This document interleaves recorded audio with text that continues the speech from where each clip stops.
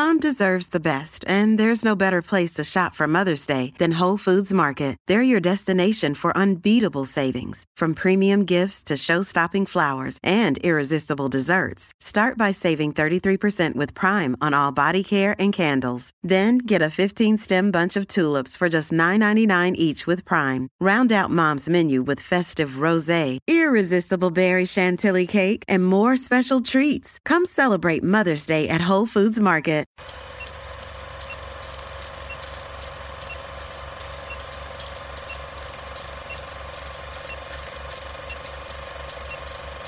Started with the Dodgers in 1950, retired 4 years ago. That is strike two. 67 years of his life he poured into the Dodger organization, and you know he's watching and rooting. Ownership, Andrew Friedman, Dave Roberts. And strike three. Dodgers have won it all in 2020.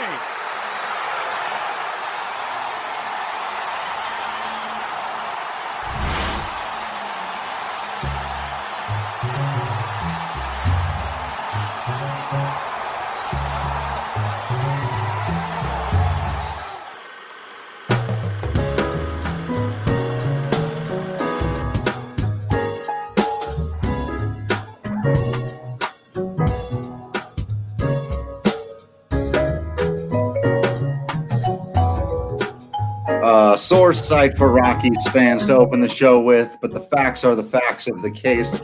Welcome into the DNVR Rockies podcast, presented by, of course, Strava Craft Coffee. Remember to use that promo code DNVR20 because you get 20% off your entire purchase of that CBD-infused, deliciously rich, and potentially life-altering Strava Craft Coffee. I'm your host, Drew Kreisman. I am the managing editor of DNVR Rockies. With me, as always, is beat writer Patrick Lyons. And yes, it is Wednesday. I'm trying to say that as best I can in my best Jermaine Clement from the song It's Business Time, Flight of the Conchords. You know how I know it's time to make love? Because it's Wednesday. In our universe, that means it's time for the DFA show. Basically the same thing. We're going to have a whole lot of fun talking big topics around the world of baseball. And a lot of times we have to reach out for those topics, Patrick. We have to go out and find them and grab them. And we're going to continue a conversation in the second half of today's show that AJ Hafley and I began last week. We talk about some World Series of the past, and we get to wax poetic about baseball, something that's at the top of both of our priority lists on all days. And I'd love to begin by waxing poetic about a 97-mile-an-hour perfect dotted fastball on the inside there from Julio Urias. What a beautiful game that was. What a beautiful World Series we just witnessed. But alas, controversy of two types. One, a very baseball thing that, again, I'd love if we could just spend 20 minutes talking about the Blake Snell decision. However, sadly, worryingly, distressingly, we have to begin, and I'll just ask it plainly to you, your reaction to Justin Turner, the news that he had tested positive for COVID and then returned to the field to celebrate, oftentimes maskless, with his teammates. And then the league, of course, releasing a strongly worded statement that they are not pleased with the actions of the Dodgers' bearded redhead.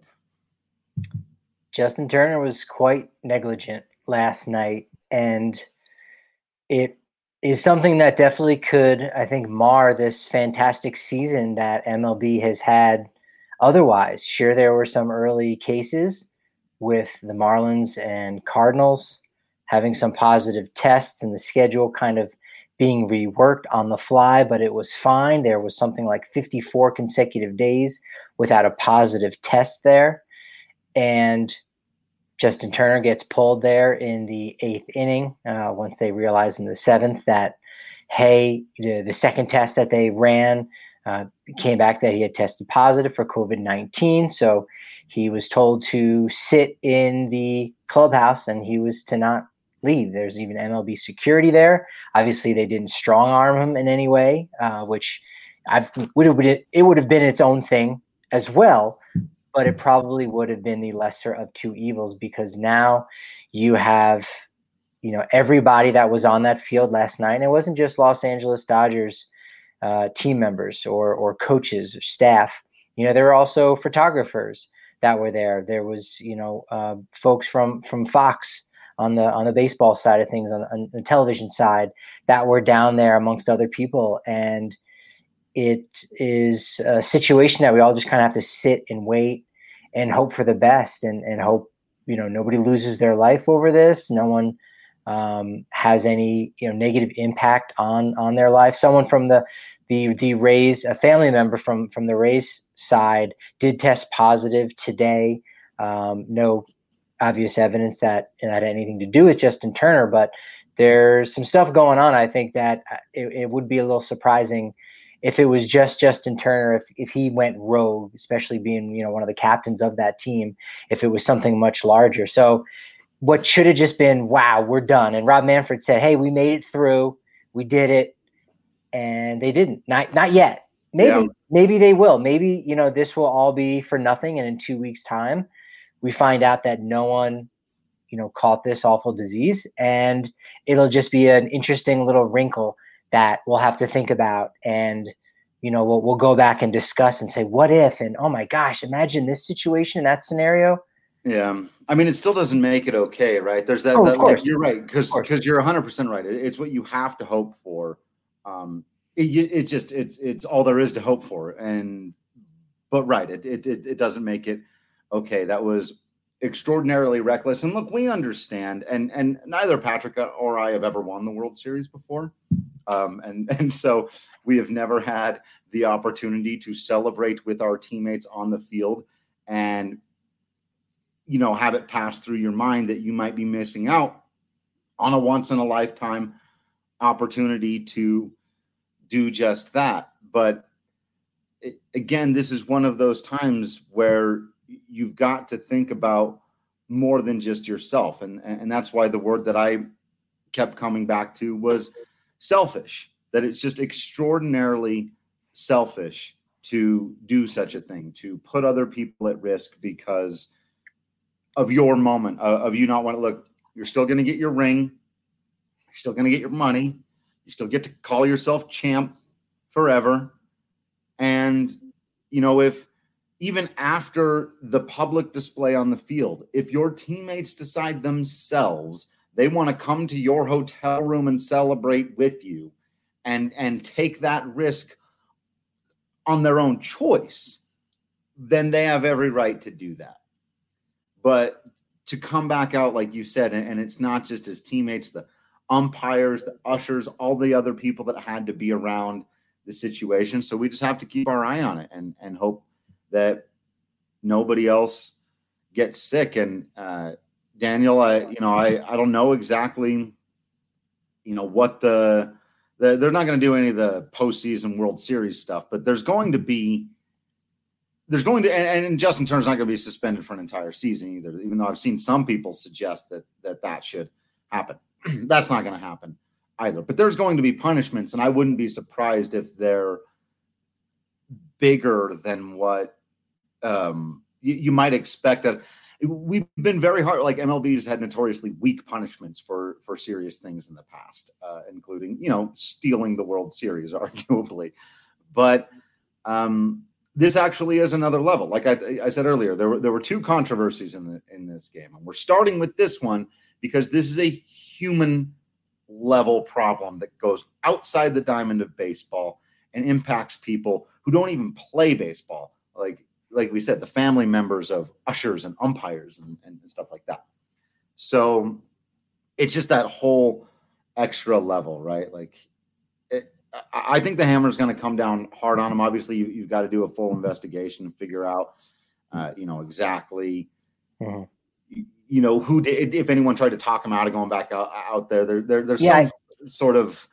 I almost don't even blame Justin Turner to a degree. Like, obviously, you have to, but there's protocol in place to prevent something like that happen. And, I'll say this, because this isn't, I think we can be a little self-aggrandizing here in America and say, oh, Americans are so selfish. Well, sure we are.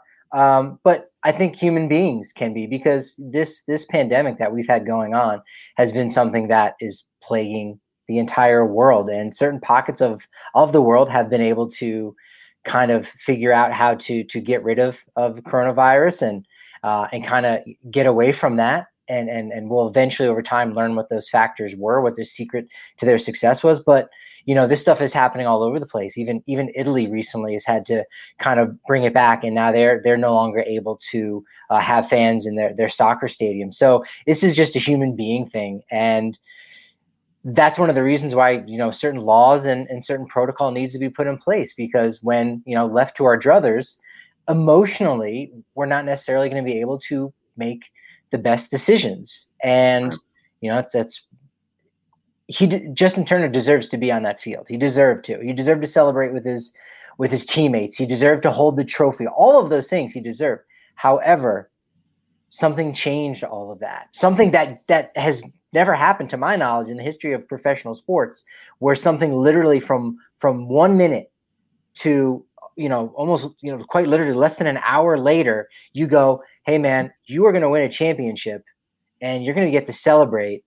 And then minutes later, actually, no, like you can't. Everybody else is going to. Like, what other scenario?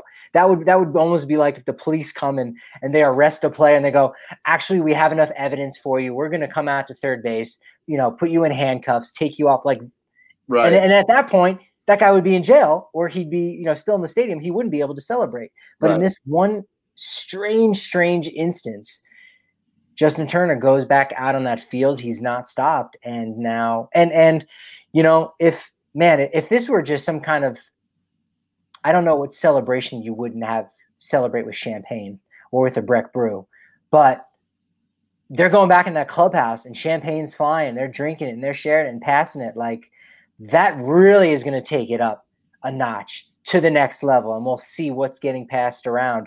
Of course, Kenley Jansen was mentioned by the great Barbara Kreisman. And you also have Dave Roberts, who's a cancer survivor too, who is right next to him also in that photograph. So, and that's just the players. That's just the team. There's family members involved and so many other people. And it would be a shame if this was a black mark on the game, when really it's one guy making a poor choice and the people around him allowing him to make that bad choice. Yeah, before we move on to the on-the-field stuff, I do want to bring in super producer Kale, just because this is one of those stories that kind of transcends sports, and we've talked about it a little bit.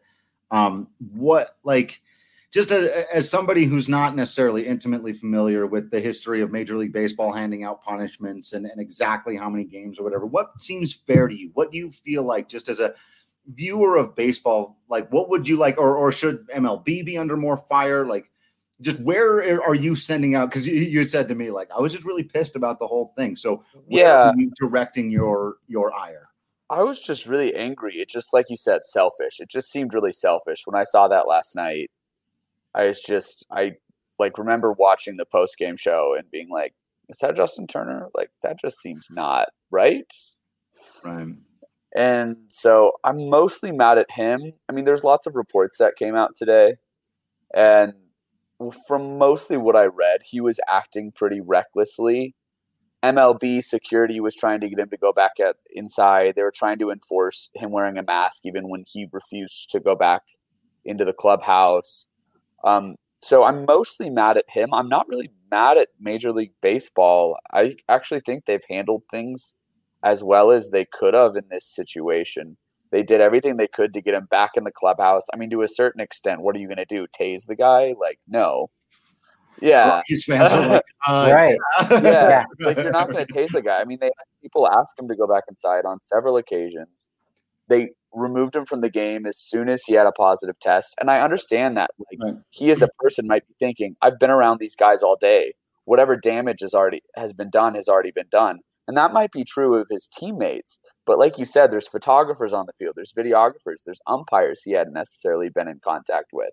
All of those people, not only do those people, but those people have families and maybe elderly grandparents they're taking care of. I would like to see a pretty hefty suspension to him be handed out for next season. And I'm thinking maybe 30 games. It's serious. And I know that's like a fifth of the season. I don't know. That might not be. I'm not good at math. No, that sounds yeah. Yeah. That sounds fair to me. I'm not entirely. I don't necessarily, and I also don't necessarily, people who are calling for the Dodgers to have their World Series title revoked and stuff like that. I actually don't know if the Dodgers did much wrong as an organization, maybe the players, maybe the coach, maybe the manager, all that should have been hey dude, you should probably go back inside. But that didn't really happen. And, I understand to a certain extent, one man made a decision last night that put other people at risk. And I think that's where the punishment should come down. Yeah, I think that needs to be remembered. Patrick and I, when this first thing started, one of our go-to phrases over and over again was, it just takes one person, right? And I think that's where people, feel like, well, if everyone is doing it right, it only takes that one person to go in and do the wrong thing at the wrong time. And this was exactly that. And so we just have to hope that the damage is extraordinarily limited. That my final thought on this was, it really did, as I kind of started with, it was so disappointing that it just dampened the end of the World Series so much. Yeah. Nobody here was going to be stoked that the Dodgers won the World Series, but there's something for any baseball fan when the season comes to an end and someone holds up the trophy. And if you hate that team, you go, you guys got it, coming for you next year, or whatever you do, there's a thing there. And instead it wasn't even about the game. It wasn't even about the series. It was a great series. That's the unfortunate part. It was such a great series. You had the 3-1 pitching battle you had last night. Then you had the offensive explosion of the two games before where they couldn't stop hitting in every inning. You had blowouts. This series had everything baseball fans could ask for, and nobody's talking about that. And it's just so unfortunate. Right. Well, we are going to talk about that. We're going to talk about it right now. So we appreciate your thoughts on all of that, Kel. And we're going to toast our Breck brews on this day. What did I get here? I've got the lager. I should have there it is. There's my cold one. Yeah, I've got multiple beers hanging out on my desk. What, do you not have Breck brew samplers just lining your fridge the way I do? They come in 15 can samplers, by the way. I don't know if you know that. That 12 can stuff is for amateurs. Here at DNVR Breck Brew, we do 15 can samplers. I got the Avalanche Amber Ale. It's a standby. It's one of the best beers in the world for just sipping and enjoying some sports. If you want something a little more flavorful and adventurous, you got to try that Palisade Peach, though. It's fantastic because it contains the best peaches in the world, and it's Breck Brew. So basically, you've got an unbeatable combination. You can get it at King Soopers, any liquor store, or you can go on down to the farmhouse anytime between noon to 8 p.m. You can get either the curbside pickup or you can hang out in their beautiful, socially distanced outdoor dining. Though we'll see. I know, again, I'll have to double check if they're still open. I know there's been changes just in the last 24 hours here in Denver, and I'm not even sure if they're located technically in the Denver city line. So we'll keep you updated on that. Just get the curbside. Don't even worry about all that stuff. Be safe out there. Wear your mask. Get the curbside pickup. You call 303-803-1380 from noon to 8 p.m. Use code DNVR. You save $5 off both the food and the beer. Fantastic, fantastic situation for you. Yeah, Baker's dozen is 13, right? I think that's right. So a Breckenridge dozen is 15. It's 15. So yeah, just so if anyone gives you any crap, just say, I got a dozen. Just getting a dozen pack of Breck, and when you come back, you get three bonus Breck brews for yourself there. You can stash those away in your secret. The Breckenridge dozen. Now, I see our second Dan of the day mentioning some of the Rockies news, of course, that Dan, our third Dan of the day, Dan Murphy, no longer a Rocky. We'll get to that in just a minute, but we do have to give a little bit more time to the actual baseball of the World Series and talk about its most controversial baseball moment, which was, of course, Patrick, Kevin Cash making the decision, or I suppose the Rays apparatus, depending how you look at it and think about it, making the decision to remove Blake Snell from the game at 73? 73 pitches, yep. 73 right. pitches, having only allowed 2 hits. He's an extraordinary pitcher. He's their best pitcher. He was pitching extraordinarily well, and they took him out and immediately lost the lead and ended up losing the game in the World Series. And it has sort of sparked a debate about, how slavish the Rays are to the numbers, and whether or not, they got beat by their own computer's strategy there. And then, plenty of people that have kind of tried to hedge and say, hey, the numbers weren't even that strong, and this isn't necessarily how you go. But what was your take on it, Patrick, before I give mine? Yeah, I was a little surprised. I mean, I understand the whole concept of, starting pitchers. It sounds crazy, facing a team the third time through the order, and you say, oh my gosh, like you should be able to do that pretty easily. Like, back when I was a young pup, you go through 4 times the order. You went as long as you needed to. Hey, yeah, sure. Guys didn't throw a complete game every time out. I'm not that old. But, to go 6-7 innings, especially in the steroid era, you maybe had to face the top 3 guys in the lineup that 4th time. So it was strange, just given the fact that Snell was dealing, 2 hits, no walks, 9 strikeouts at that point, and just seemed to really be lifting his team. Had the lead. Sure, Barnes was on base there, but it was his game, and you have to ride the hot hand. And if you win, great. Now your bullpen has a little bit more rest because you got to go back out there and win it in Game 7. So if it's a bullpen day, so be it. So for him to have made that move just doesn't make sense. I mean, I understand with what analytics can do and what you have to look at. And again, this is just a singular moment that didn't work out. And that's just something that happens. It's a small sample size that you replay that, 100 times over, it might work 80% of the time. And you go, oh, Kevin Cash, great move. I wouldn't have done that because Snell was dealing. But hey, turned out Nick Anderson was the guy to go to there. So be it. The analytics is what got the Rays where they're at. In fact, it's what got the Dodgers where they're at. It's what's gotten a lot of teams into the playoffs and looking at those things and saying, hey, over a full 162 or 60 game season, this is better than that. So let's do this. And okay, we need to have rules in place. In this scenario, what do? Well, we have to go there, even if it's ugly looking, even if we're lifting our starting pitcher in the 4th or 5th inning, because that's when he's going 3rd time through the order. Well, enough teams have been doing it to show that there's evidence that it works.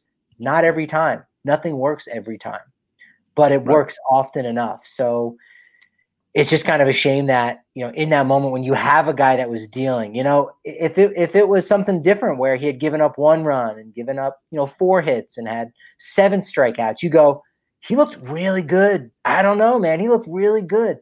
He looked phenomenal. So you go, why would you do such a thing?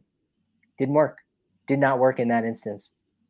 It did not. I generally agree with the school of thought out there that this was outthinking oneself, that it was over clever or an over adherence to the numbers. That said, I agree 100% with what you just said. I think the most important thing about this is that it actually teaches both the lessons of the importance of analytics and of their limitations.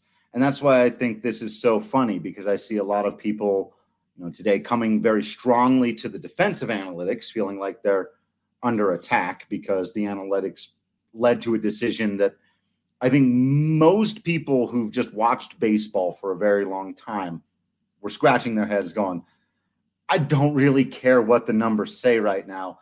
That guy is clearly pitching well. And I think that's correct. I think that in that moment, the more, like you said, though, it's not even a 1 game sample size. It's a 1 moment sample size, a 1 decision sample size that you're boiling this whole thing down to. Where I think the analytics community often goes wrong is recognizing the importance of incredibly small sample size outliers. There are small sample size outliers. And when you use the analytics as your guide for every single decision, and you say, I've often used as an example, don't try to steal second base, because trying to steal second base is worth a negative 0.45 WPA. Well, but I've got Billy Hamilton, and he's actually on first base. Let's take out the fact that he never, very rarely, like if he's already on first base, then that stat, as much as it may be true for 80%, 90%, let's say it's true for 99% of the players in baseball. If Billy Hamilton's on first, I don't care what is the case for 99% of the players in baseball. And so I think that's where, if you're talking about, if 80% of the time it's the right decision to take out any given starting pitcher exactly when the Rays did, then you've got overwhelming statistical evidence that's the move that you should make. But to not recognize that you are clearly right in the middle of an outlier where you've got to throw the numbers out, because the numbers don't inform what Blake Snell is doing right this second. And so I hope that a lesson can be learned and applied to that so that we can seek to recognize outliers, whether it be in those individual moments where actually it does make sense for Dave Roberts to steal second base. And actually it does make sense for Ichiro Suzuki to not try to hit home runs and to be a slap singles hitter for his entire career. Is that a good strategy for 95% of dudes? Maybe not. What does Ichiro give a damn? And so I hope that, I want to resist the temptation as somebody who's often saying, the analytics aren't always right, and they can lead to dunk on the Rays, because as you said, that's ridiculous. The analytics got the Rays to Game 6 of the World Series. The analytics got the 29th payroll in baseball to within an inch and a half of toppling the Los Angeles Dodgers. And they had a better year than everyone who wasn't the Dodgers. And so, for me, it's not evidence at all that the analytics don't work or anything like that, but it does show that they too need to be put into the proper context. And it was really interesting to see, I think, the theory pushed just a little bit too far, and now seeing some people struggling with whether or not, they're going to hold on to the theory despite the practice. And the results. It's a great debate. It's a great time to be a baseball fan. It's managing, right? It's that's what you're managing. This idea that, the numbers over here suggest this guy's maybe not going to get it done, but I got this gut instinct. And it's not just a guy that's, 0 for 16 against someone. It's left on left. You go, I got a feeling. No, that's not going to happen. It's something, you're right, like outliers, or even just this idea that, there's still enough evidence to interpret it to be something else. And you say there's some wiggle room in there. You can't just look at the data. Yes. Yeah, because you look at the pitcher that's walked the most batters in baseball history. You go, well, that guy sucks. That guy's Nolan Ryan. He's pretty good. All right. The manager that lost the most games, he lost 2,000 games. This guy knows nothing. He's a moron. It's Connie Mack, a Hall of Famer. He built the Philadelphia Athletics. And same thing. What pitchers had the most losses? He's obviously not very good. It's Denton, True, Young, Cy Young. All right. So, you can't just make it a black and white issue. Yes, this did not work out for them. It was bad. You and I think even Mr. SPK over there, super producer Kale, would have left Blake Snell in that game. Right. And it would have been interesting to see what would happen. Yeah, wouldn't you? I was screaming at the TV. It made no sense. So what are you doing? Right. You're a big Snellzilla fan. He's a big Snellzilla fan. It's not a big Snellzilla guy. It's just, the 1 out of 10,000 times that the average Yahoo sitting on his couch is going to be smarter than the guy making the decision. Not smarter about the game of baseball, but make the the smarter decision because they're not overthinking it. But it's easy to say also when you're not right there, when you're not in the moment, when you don't have just a few seconds to make the decision. But still, that was that was very difficult to justify. It's I guess a little bit easier to deal with since it was, the final game of the World Series. Whereas, let's say this was the case in game 1 or game 2, you make a move like that, you say, wow, what would have happened if we could have gone back in time? Like that changed the whole series. That just changed this one game, crucial game, critical game. It will go down as one of the worst all-time moves in a World Series. Like when you bottle this World Series up in a nutshell, we got to put aside Mookie Betts, all-time great. We know this goes on his resume, Hall of Fame. Sure, right. Mookie Betts is in there. Yeah. Same thing, we'll see what happens with Cody Bellinger, Cody Seager, these guys, with Moneyball and all the sabermetrics and stuff with Tampa was able to do and their small payroll. Yeah, those are all stories that are just kind of this through line throughout this era. But, the big elements from this World Series is obviously the ending to Game 4, 2 errors on one play, which is just absolutely unbelievable. Yeah. You've got the Blake Snell being removed there in Game 6 in that 7th inning there it was 6th inning. Yeah. I just went blank there. So being removed early when he shouldn't have been, and then Justin Turner. Like those are the things that we're going to remember from it, and that's it's particularly a shame about the Justin Turner thing. But it's really a comedy of errors. Like all 3 of those things, we got 2 errors on the same play. We've got an error by taking your guy out, former Cy Young Award winner who's dealing, and you have a guy who makes an error in judgment and runs back out on the field. So that pretty much sums up 2020. It's a year of errors, and it's not a comedy of errors, unfortunately. No. And they narrowly missed one other potential error. I've seen other people asking this question, but my mother back in with another instance. What if the Rays hang on and win? All this Justin Turner stuff happens, and now we've got to play a Game 7, and we couldn't do that probably for a while. That would have been a nightmare scenario for Major League Baseball to try to figure out what to do after all these guys had been around someone who tested positive. So. My thought on that was, okay, they're going to have to shut it down. Maybe it's like 5 days until they sort it out. Then they can play a game, which obviously is very strange.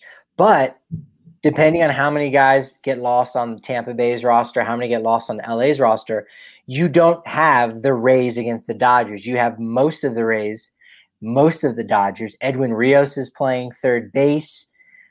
Somebody else is out in center field. Kike Hernandez is playing center field. You've got Austin Ball series featuring the Keibert Ruiz. Yeah, you've got guys who are making their major league debut in the World Series Game 7 because they're on that taxi squad, and you go, that's bonkers. So there wasn't already an asterisk on the thing. So, no, congratulations to the Los Angeles Asterisks for their asterisks in the World Asterisks, and they did a very asterisk job this season. So, congratulations. There's no letter I or lowercase j in Los Angeles Dodgers. So, we'll just have to put the asterisk squarely in the O in the Dodgers. Right, that's it. Right in the O. Well, the end of the World Series means that the odds are out for who's going to win the World Series next year. Folks, get on that DraftKings Sportsbook app now because the field is wide open again. And the earlier you get in, the crazier these odds can get because, well, nobody knows exactly who's going to be on what teams next year. But maybe you do. Maybe you know who's going to be on what teams. Maybe you've got the inside track. You feel like you know who's going to win the World Series next year. Or if not, win their division, win the awards, all the fun stuff that you can bet on for baseball. Of course, football, plenty of good stuff still going on there over the wintertime. UFC, got to get that rugby situation sorted and get your rugby knowledge up to snuff with our guys on the DNVR Rugby podcast so that you can have the knowledge base to win some money there too, because it's so much fun to have a little extra skin in the game when you're watching sports. And the best way to do that is with the DraftKings Sportsbook app. You sign up now, you use that promo code DNVR when you sign up, and you get a can't miss offer where you pick either Penn State or Ohio State, bet $1 on them and cash $100 if they win. That's $1 to win $100 when you use promo code DNVR during sign up for limited time only at DraftKings Sportsbook. Must be 21 or older, Colorado only. Bonus comprised of first deposit bonus and a first bet match, each up to $500. Deposit bonus requires 25 by playthrough. Restrictions apply. See DraftKings.com/sportsbook for details. And if you have a gambling problem, call 1-800-522-4700. And we may need to get super producer Kale back in to give us a pick in Penn State or Ohio State, because I don't know anything about. Yeah, Ohio State. Okay, there you go. That's like Ohio State. Ohio State might be the only team that's anywhere close to Clemson this year. They're like, that sounds so good. Kale, what is the over-under on Drew knowing the nickname / mascot of Penn State? What do you think? You think he's got it in him? No, I do not. That was. I don't think Drew. It's I don't hard think one. you know. Do you know Penn State's mascot? Is it a cat of some kind? It is a cat. You're close. I could be very wrong here. Sure. What kind? That's why it's hard. Yeah. Ooh. No, we're close. You're not going to get it. Okay. I don't even actually know what it is. The Penn State Nittany Lions. That's not real. That's a real thing. Not just any lion. It's a Nittany lion. Yeah. I don't know what that is. Penn State Nittany Lions. Okay, I will share my screen right now and show you guys. From northwestern Pennsylvania. It's probably like a panther. I think you're right. Penn State Nittany Lions football. See, yeah, I kind of had the logo in my mind, right? So I knew it was a cat. That counts. Yeah. Does it? Do I get half points? I mean, if you're making if they win the whole shebang in NCAA football, they win the big game, and you print up a Penn State Cats shirt, I'm thinking a lot of people are going to want refunds. Just saying. So I would just like to point to Drew's mom. That's just like slightly flexing on him right now, and I love that. Yeah. Is she shamed? Is she a little shamed? Regular.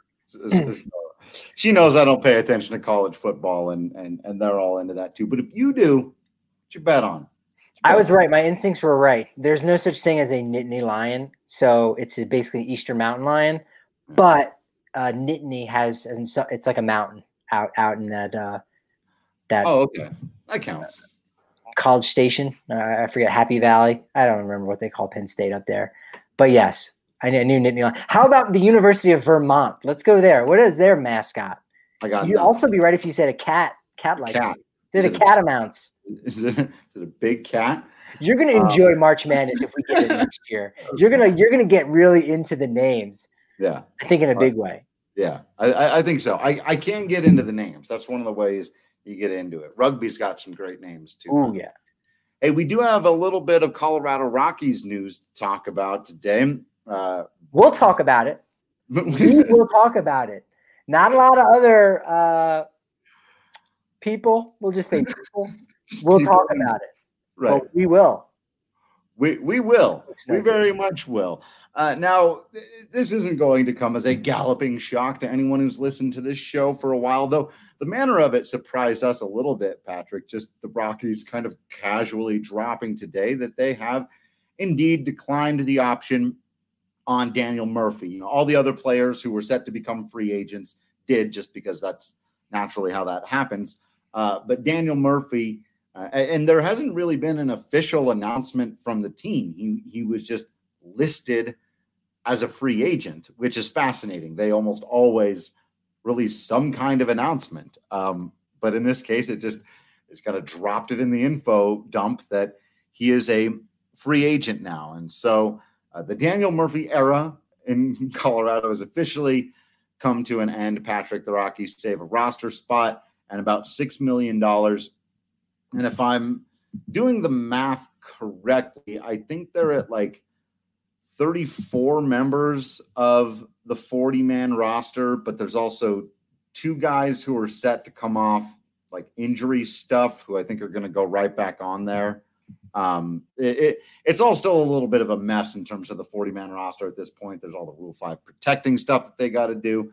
But as of right now, a bunch of old guys with bad knees came off the Rockies roster today. That's a good way of summarizing what happened. And I think it kind of, it starts things fresh, and you don't have to, for better or worse, you don't have to really address that situation. And it's just kind of, it's all in there with everything. It's the fine print that Daniel Murphy is, a free agent now. And, I think a lot of people were maybe caught by surprise the fact that they now have to pay him $6 million, because the deal was structured rather interestingly. And I liked it at the time, LeMahieu and Daniel Murphy both getting 2 years, $24 million. The caveat being that if Daniel Murphy had played great, even as good as DJ LeMahieu had played during his time in Colorado, not even as good as he was as an MVP caliber candidate with the Yankees, but even if he was just relatively serviceable, right, Colorado would have been able to have him stick around for a third year for an additional $6 million. Rather creative. So really, in the end, it would have been 3 years for 30. As it were, goodbye. And they now have to pay him $6 million here on the books, in addition to, I think, some payments that are made to Wade Davis. And I'm thinking there's a couple other guys that may have been a buyout too. I think Jake McGee and Brian Shaw still get a buyout. Yeah. They just haven't received that money yet. I think it's something like $14 million. Colorado will be paying to guys that are no longer on their roster this year. So that's going to be, that's painful for any team to have to deal with, unless you're a big market club. But that $14 million is going to loom even larger, kind of, I think, in the mind of Dick Monfort, this offseason and this year that we're going into, because money is going to be tight for all teams. And it's going to be one of the reasons why it could be hard to get rid of a contract that you might not like, whether it's, hey, let's see if we can just get something for Ian Desmond and take his $8 million off our hands, or Nolan he's going to opt out. He doesn't care if he's going to get less money. He's going to opt out. Let's trade him. Well, another team has to agree to accept the remaining, $165 million on his deal. That's going to be incredibly hard to do. So this offseason is going to be interesting as always. There's going to be a lot of new wrinkles. It's going to take a while to really figure out what's going on once a lot of those free agents start signing and we see guys moving around. We see guys get non-tendered. There's players, as you said, there might only be room for about 4 or 5 guys right now on the 40-man that you can add, whether they're free agents or just your young prospects that need to be protected. But in addition to that, you have some guys that are making $2 to $3 million that you say, you know what, I can get that production from a quadruple A player. I can pay Dom Nunez the league minimum instead of paying Tony Walters a little over $2 million. That would have been crazy to have said a year ago at this time. Now, maybe not.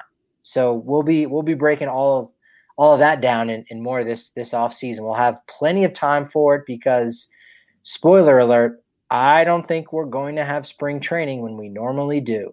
Yeah, I'm with you there, but I also think, it's going to be fascinating to see how that market plays out and how teams respond. Like there'll be a lot of teams with that kind of same thing where you talk about, okay, you've got $14 million, right, of this kind of dead money, but it's also money you've spent and paid out already. And there's like so how are teams going to build their rosters? They're moving forward, right? It's going to be absolutely fascinating because the top players are going to have to sign for something.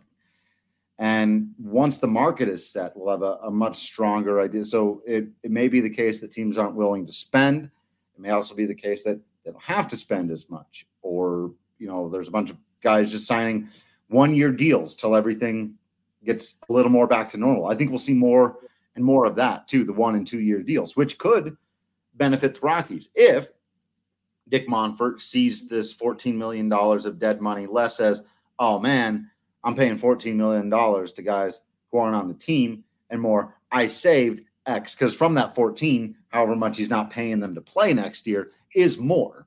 And so if he's willing to play that mind trick on himself and be like, no, which actually I will say, and I've been known to be pretty harsh on the billionaire owners of Major League Baseball.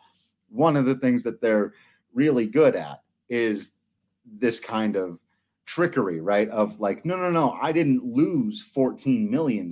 I saved $23 million or whatever the exact number is, right?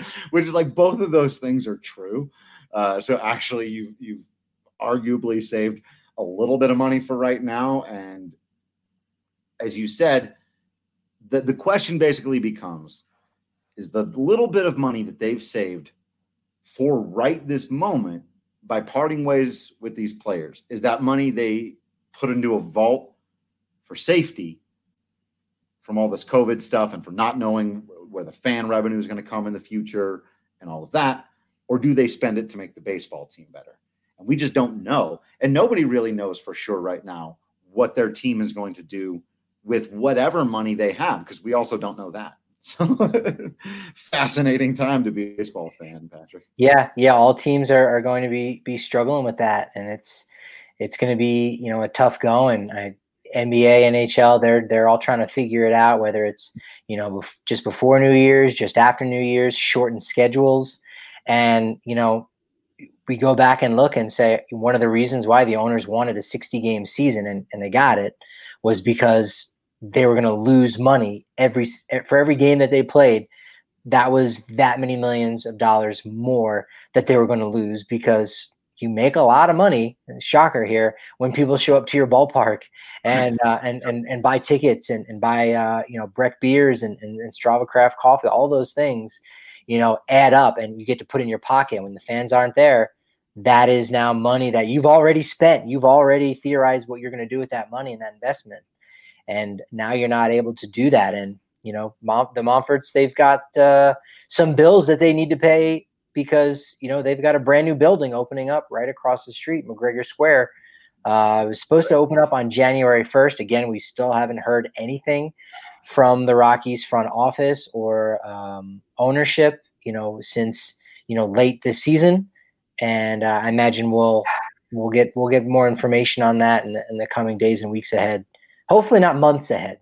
Let's say days and weeks. Yeah.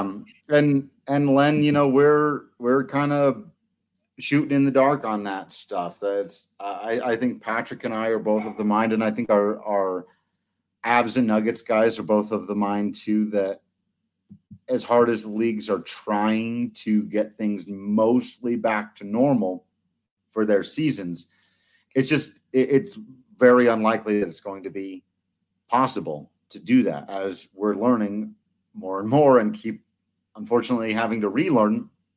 A lot of this stuff is just out of our hands. Some of it could be more in our hands if people would be more responsible. But and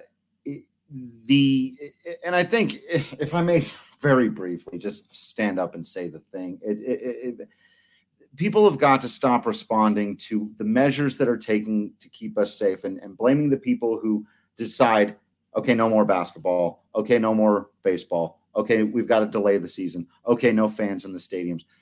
The people who are making us have to do all of those things are the ones who aren't following the rules, are the Justin Turners of the world, who are recklessly and dangerously deciding that their moment of fun is more important than everyone else's safety. And so whether it's the government official or the person running the sport or whatever it is, they're responding to doctors and scientists who are telling them this is the only thing that we can do to try to stop this. So sadly, if we weren't going through these spikes right now, if Denver wasn't literally going into a second lockdown, basically right now, we might be sitting here today going, spring training, yeah, could be done. Could be semi-normal, maybe half capacity, maybe 30%, but a couple people around, games at a normal time, season at a normal time. And unfortunately, Justin Turner gave us the big, gigantic, emblematic, symbolic reason why we can't feel confident in saying that. Yeah, and interesting how you started that spiel, that speech. I don't want to downplay because it's an important speech, and I agree with every single thing that you just said. But is this idea that, people get upset that the seasons are being impacted because studies are actually showing that people, the ratings have been down in a huge way across all sports. So people don't actually care as much about it. And, when you don't go to the games, there is this, essentially you have more of a connection to that thing, whatever it is. And because you can't go to any of these games, you've lost that connection. And surveys have come back where people say, sports just don't seem as important with everything going on. So it's kind of, paradoxical, I don't know, hypocritical, whatever it is, that on one hand, when you really think about it, your actions show that you don't care as much because, man, right now it's more about survive than it is about thrive. That's been the one thing that I keep coming back to. Whether you're in America or you're somewhere else in the world, you want to thrive. You want to be successful. You want to feel good, have a great life, no matter where you are, no matter what kind of a person you are in the world. But right now, it's not about thrive. It's about survive. And so our actions show, those things aren't as important. Yet when we get the news that such and such is struck down, those guys don't know what they're doing, or, oh man.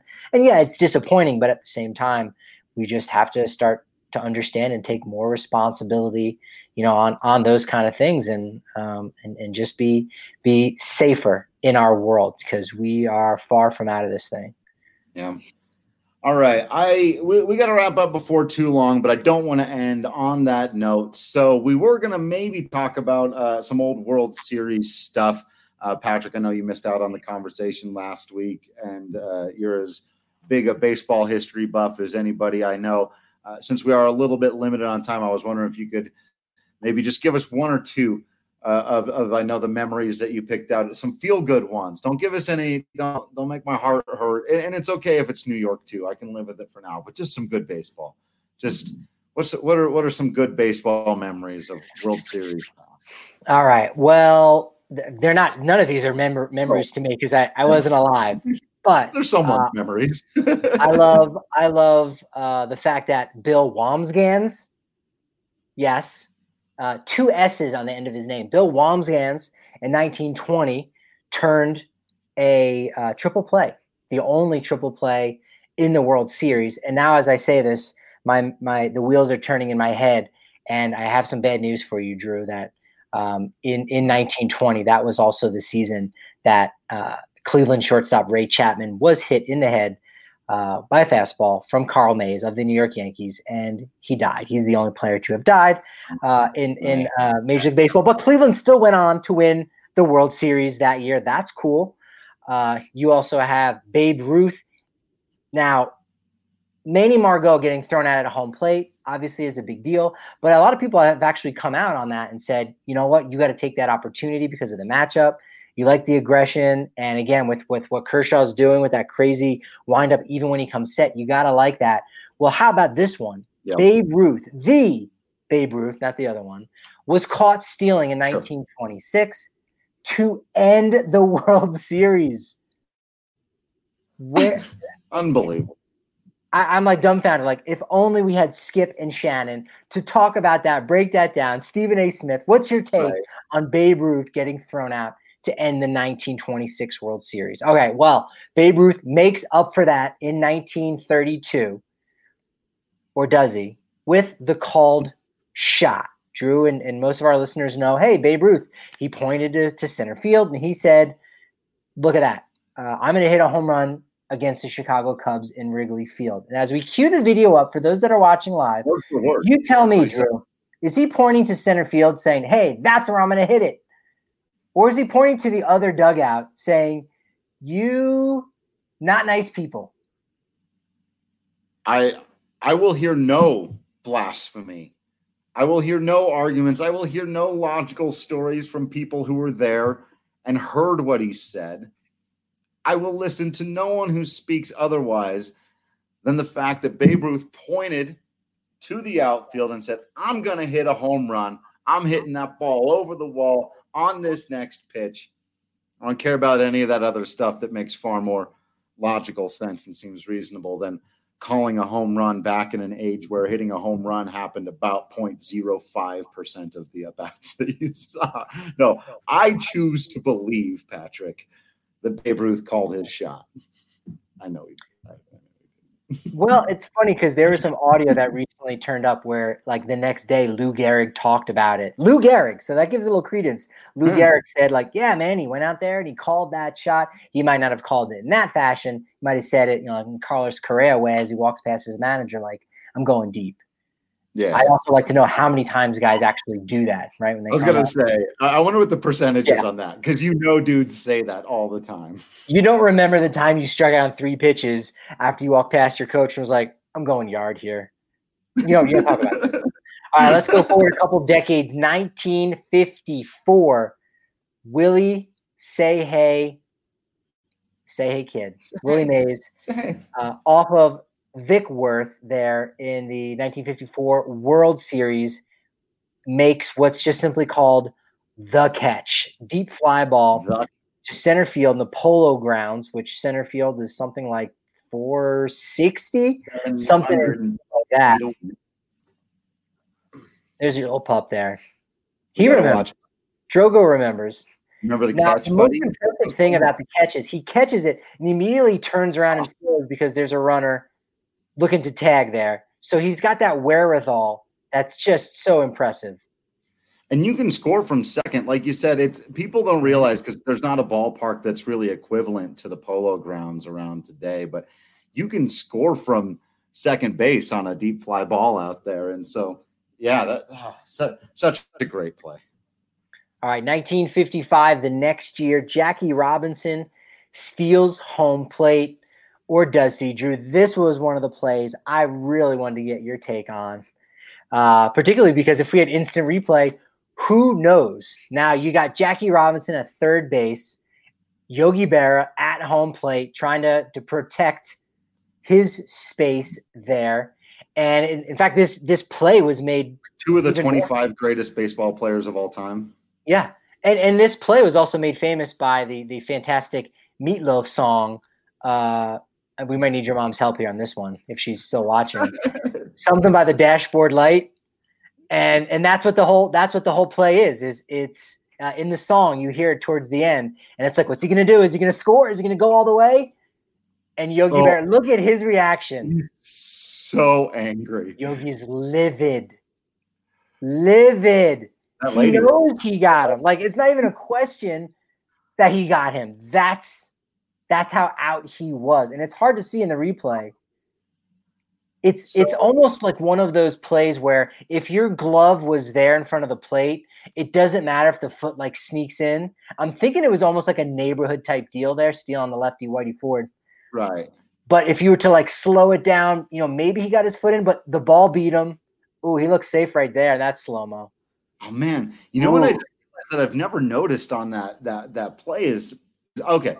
Little story time for me to back this up a little bit. I stole home on the pitch twice when I played baseball, and it's the most exhilarating feeling you'll ever feel in your life. And there's a certain set of rules that are supposed to go along with it.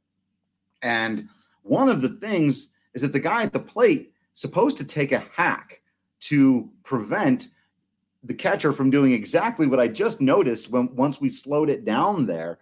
What Yogi did, he stepped out in front of the plate to receive the ball before, like if the hitter takes a swing, that's his plate. And if he makes contact with the catcher, then that's catcher's interference and Jackie is safe automatically.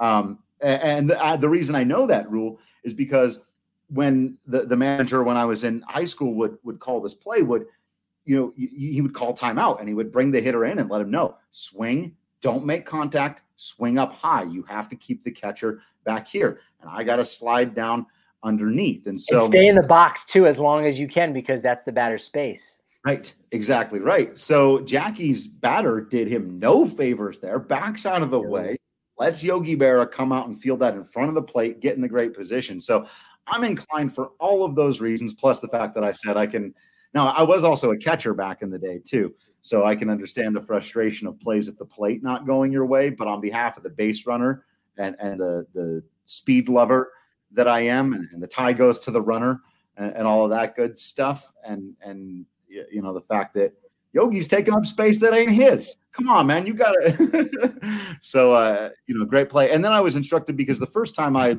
stole home, I slid in feet first as well. But actually, if you slide in feet first, you don't want that guy swinging, because if he actually accidentally makes contact with the baseball, he's going to foul it into your face. You don't want to do that. So I tried it 2 further times after that. One other time I was thrown out. The other time I slid in head first, went right across. The guy swung over the top. I was safe by a mile. I think the pitcher just freaked out. But you get that running start, headed home from third, and you see that pitcher go into his full windup, and you're in a race of, like, literally, can I get there before and you can see him out of the corner of your eye the whole way. You can see the pitcher's windup, and when he's letting go of the ball and sliding in. It's the greatest thing ever. More people should steal home plate. I like that you slipped in. Oh yeah, the one time it didn't work. It's like calling your shot. You're like, yeah, no, I'm actually only 2 for 75 when it comes to calling my home runs. But let's just talk about the 2 that I got. Yeah. There's so many great World Series. The one last clip that we'll talk about is from 1960, my father's least favorite World Series. We're going to skip everything that Sandy Koufax did, Bob Gibson striking out 17 guys, Carlton Fisk waving it fair. Great scene, by the way, that I love, from Good Will Hunting, where Robin Williams' character talks about that Fisk home run in 75. Kirk Gibson's hobble off, not his walk off, but his home run in 88, the last Dodgers World Series before this one, the earthquake in 89, and Joe Carter's walk-off home run in 93. I was actually at the clinching game where the Phillies beat Atlanta to go to the World Series. It was Game 6 in Philadelphia. Had very good seats. Really lucked out on that, as the Phillies fans were all ready for Toronto and were cursing at them before the series had even started. But 1960 goes the full 7. Pittsburgh and New York. The best part about this, with Bill Mazeroski hitting the walk-off, he's a very good defensive second baseman, not a very good offensive second baseman. This is ultimately the reason why he's in the Hall of Fame, because of this, historic home run to end the game there at Forbes Field. You see the people going crazy there in Pittsburgh, but crushed my dad's heart. He was only 9 years old at the time. I mean, that's the worst time to have your team, lose something as painful as that. But the craziest stat from maybe any World Series, in my opinion, is the fact that Pittsburgh won that World Series. They won 4 of the 7 games. New York won 3. But the run totals for each of those teams, Pittsburgh scored 27 runs in the 7 games, and the Yankees scored 55. Yeah. That is as lopsided as it gets, and yet no ring for the Yankees. So sad, right? So sad. That is some Pythag right there. Again, both the uses and the limits of, in a very small sample size, your Pythagorean run total doesn't matter. Over a long enough sample size, of course it does. And wildly innocent, I hadn't noticed that either, that Kiermaier stepped out of the box on the Margot try. I need to go back and reevaluate every attempted steal at home through the eyes of the batter, because that's something I'd forgot about until I just rewound to my own days of doing it. And as we were watching the thing, only because it was so egregious how far Yogi Berra stepped out in front of home plate to get that baseball. In fact, you could even rule that he was out of the catcher's box there. Right. And that was a dead ball, runner gets home plate. For that reason alone, you could have made that call. With Kiermaier, he's a left-handed hitter, so he wasn't really in the way, blocking the catcher. And actually, if he didn't move, Margot would have slammed right into him. Right into him. Yeah. But hanging in there in the box that one extra second, you never know that could have made the difference. It could have done something. Who knows? Could have done something extraordinarily strange yet athletic by taking a high rando swing and then jumping out of the way of your dude as he comes flying into you. Definitely not the worst mistake the Rays made in that World Series by Kiermaier. Good point. Definitely not good. No, I take it all back. I lay it all at the feet of Kevin Kiermaier, not getting out of the way of Manuel Margot. He's the real Kevin that made a mistake here in this World Series. He's the Kevin we need to vilify.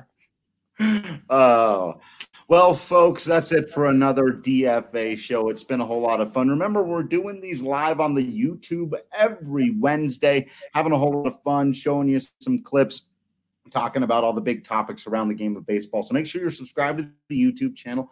Click on the little bell icon so you get a notification whenever we go live.